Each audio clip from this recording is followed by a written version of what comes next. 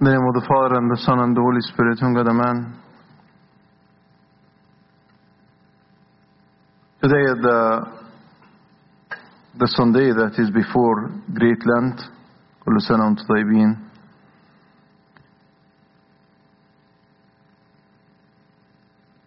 The church, to prepare us for getting into a spiritual fast, picked this passage from, I would dare to call it the most important passage of maybe the whole Bible, the Sermon on the Mount, where our Lord Jesus Christ spoke of how should we fast, how should we pray, how should we do charitable deeds, how should we be giving. And definitely I'm going to focus on fasting. But the question that stuck in my head, is not about this passage, but another passage when a guy who has his son was demon possessed, and he went to the disciples and asked the disciples of Christ to heal him, to free him from the demon. And they couldn't. So he went to Jesus and said, "My Lord, my son is suffering. And I went to your disciples and they couldn't cast the demon out." He said, "Bring him." And he cast the demon out. And then the disciples went to him privately and asked, "Why couldn't we cast the demon out?" So then Jesus spoke of faith first. He told them, because of your unbelief. If you had faith, or enough faith, or a faith like a mustard seed, you would have been able to ask a mountain to move from here to there, and it will move. So the first problem, faith. And then he said, however, this kind cannot be cast out or cannot go out except by prayer and fasting. So the question that sticks to me here, I mean, we spoke a lot about prayer. No one argues about the importance of prayer. I don't think. We might not be praying enough. But I haven't heard arguments about why should we pray. There might be some arguments about why should we pray by the Agpeya, but not the concept of prayer. However, when it comes to fasting, the question becomes more complicated. Why do we need to fast? Our fasts are too long. However, in this passage that I just mentioned, Jesus put prayer and fasting at the same level, at the same feet. He said, this kind, demons cannot be cast out except by prayer and fasting. He put them at the same level, at least on that context. And he made fasting as powerful as prayer. We understand prayer. That's why, again, people are not asking, why do we pray? Because prayer is a connection with God. You ask, we know that we need things. And we put our needs before God. That's prayer. So we understand this. But when it comes to fasting, why eating a veggie patty versus a cheeseburger? Why would that matter? Right? I mean, today we're going to go to Wendy's or maybe a fancier restaurant and grab a nice meal for those who's going to fast tomorrow. Then tomorrow we're going to go to Subway and ask for a veggie patty. Why would that matter? But again, Jesus said that. This kind cannot be cast out except by prayer and fasting. Which at least, again, on that context, they are equals. I don't want to make a case why do we need to fast. But I'm going to try to wrestle with that question. Why Jesus, when he spoke of casting out demons, put them at the same level? I'm going to begin by saying that we are sinful. We have a corrupt nature. It's not completely corrupt. Yes, it was renewed by baptism. However, we still struggle with our old man. And man here is not a gender. Man here is nature. But this is the word used in the Bible. Our old man. We are sinful. We have that sinfulness element. And because of that, we need discipline. We need self-denying. And self-denying should remind you of that one condition, that only one condition that Jesus Christ put as a condition for following him. If anyone wants to follow me, he should deny himself. Deny himself and bear his cross and follow me. Deny himself. It's the simplest way, the simplest form, the very first step to tell yourself, no, you're not going to do that. I thought of what I'm going to speak about today. And I had that idea, and then I took it back last minute. I was thinking to give a sermon about why we shouldn't fast. And I'm going to use a lot of the arguments that I have accumulated throughout the years from people. Why fast? 55 days. Why should we begin from the beginning? Why shouldn't we skip the first week? Why shouldn't keep only the Holy Week and maybe we can add another week? And all of these arguments. And I wanted you to think of how bad it sounds. But then I thought, no, I'm not going to do that. But speak positively. Why should it be a big thing that we cannot give up something for the sake of God? Give up something about the kind of food. I know, for someone who is living on campus, for someone who is living by himself or herself, for finding vegan food is not that easy. But it's a sacrifice of love. I think we all get to know the late Abuna Luath Sidaros.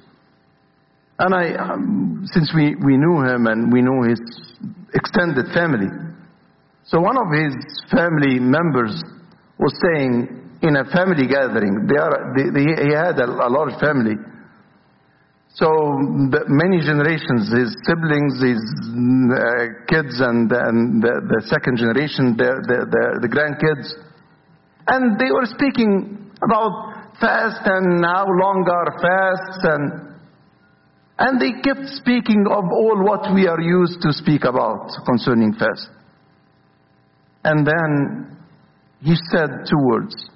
Remember, it's a sacrifice of love. It's a sacrifice of love. That's why we offer it as a sacrifice of love. As a sacrifice of love. Why would we not begin the fast from the very beginning? I know it has no seafood. It's not as easy as the Nativity fast. However, I don't think this should be the very first step in denying ourselves. I'm not reducing denying ourselves to changing the kind of food or the diet we are eating. But I'm saying it's the very first step. If you are only concerned of changing the kind of food, yes, this is not what God wants. But when we offer this little tiny thing that we give up for Him, yes, it's pleasing to Him.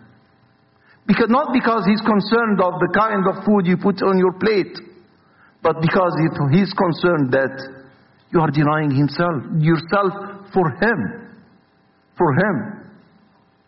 Because when we deny ourselves, that's when only we can start loving. That's why the more someone used to please himself or herself, the more they are not ready to love. I'm gonna sidetrack here. Speaking of marriage, there is a fascination in our days about counseling, premarital courses, and that's a very beneficial thing. However, if someone grew as self-centered, which is a plague of our culture. Culture is focusing on the self, what pleases you. So if someone grew self-centered, grew focusing on himself or herself only, what courses can you teach someone and they're going to listen to a course, 10 hours, 20 hours, 30 hours of the best speakers, of the best concept, Christian counseling? How they can change and learn to deny themselves to be able to love? I know I'm not saying if you fasted then you learned how to deny yourself. But again, I'm saying it's the very first step. Another idea. Again, I'm not trying to make a case why we fast, but I'm saying why God put fasting at the same level as prayer. A second idea is that fasting is a way to say that I want to be a Christian. I'm not saying if you're not fasting, you're not a Christian, but I'm saying, you are saying, I'm making clear, who am I? If the church is fasting, then how can I not be? If the church is fasting, why should I not be? For what purpose? Because, I'm sorry, I cannot give up the milk or the egg or whatever, the steak. That's why I thought to speak of why shouldn't we fast. So, and you can feel how it might sound bad. So, if it's an identity, it's part of the identity. I'm not saying it is the identity, but it's part of the identity. If I'm identifying myself as a Coptic, Orthodox Christian, a churchly person, and I listen to the sermon, I come to the liturgy, how can I come out of here and say, no, I'm not going to fast tomorrow? Again, I'm not trying to push you to fast. But I hope we start to make that decision. I remember someone who was in high school, and his conversion, I would call it conversion, he was Christian. So conversion means someone who's converting from a belief or a disbelief or atheism to Christianity. But sometimes we experience conversion even as Christians. So I know that person. And he started to go to church. He wasn't a churchly person. And he started to go to church. And one of the things he never forgets, that during that conversion, this was before Jonah's fast. And his family didn't use to fast. So he decided that he's going to begin by fasting Jonah's fast. And then Great Lent from the very beginning. And since then, he is fasting. He started to shape a new identity. I am a Christian. I'm a churchly person. How can I not fast? I think that's one other thing why we should fast. Again, I'm not conflicting with myself by saying that. I'm not making a case, but I'm saying, why is it that important? Why Jesus put it as important as prayer? A third thing, we need to discipline, as I said in the beginning. And St. Paul has a nice analogy to sports. I know we all love sports. And St. Paul mentioned sports in 1 Corinthians chapter 9. He said, don't you not know that those who run in a race all run? So in a race, all the participants on the race, they run. But one received the prize. So we know that one only won the first place. So he's saying out of that analogy, run in such a way that you may obtain it. And everyone who competes for the prize is temperate. Temperate means self-disciplining. You discipline yourself. We need discipline. We need discipline to study. We need discipline to work. We need discipline to have a good diet. We need discipline to be healthy. We need discipline for everything. If you want to achieve anything, we need discipline. St. Paul is saying, whoever or everyone who competes for the prize is temperate in all things. In all things. And again, the very first step is what you eat. Reminding ourselves that the very first sin was eating. And the very first temptation that Jesus went through was eating. The devil tempted him by eating, but definitely he told him, we don't live by what we eat, but we live by the word of God. And then St. Paul goes on to say, now they do it to obtain a perishable crown. The people who compete, they do it for a perishable crown. The one who is the best athlete, who won the first place, he or she might do it for 3 times, 4 times, and someone who got the Olympic Games 4 or 5 times, they will say the champion of all time. But then there must be someone else who's going to be better. This person is going to be old, and someone is going to replace him or her. So they do it to obtain a perishable crown, but we for an imperishable crown. One last thing. Christ himself, he fasted 40 days. That's why we fast this great Lent and we give it all the reverence, because Jesus himself fasted 40 days. And he did it right after baptism. And by fasting, he was prepared as a human. He was prepared to face the devil and defeat him. That's why this kind cannot go out except by prayer and fasting. So Jesus Christ himself in the flesh, he fasted. How come that we argue that we're going to skip a week, 2 weeks, 3 weeks, and you know that bargaining? Again, definitely, I wish that we all make that decision, young and old, that food shouldn't be that big in our lives. It's a need, but it shouldn't be a desire. It shouldn't be a driving force.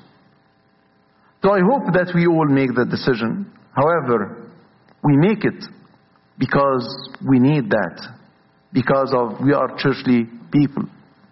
Also, as you may know that I love C.S. Lewis, and from the devil's perspective, C.S. Lewis was writing that the devils would look to human beings as animals, and they want us as animals. I'm sorry to say, but that's from the devil's perspective. He wants us to forget that we have bodies, and our bodies affects us. That's why when we please our bodies by eating whatever we want, our bodies will not be obedient to us. Our desires will be triggered. We will be less able to discipline our desires. That's why we need to fast. We need to fast. It's nice to have seasons. That's a nice season. We all know that Great Lent is one of the best spiritual seasons of the year. We love seasons. Now in March, we have seen how terrible was February, right? Snowstorm every other day. And now we enjoy it was 44 yesterday, but sunny and nice, and all the people are walking on the streets. New season. We love seasons. This is a great season. The spring. Not just the springtime, but the spring of spiritual life.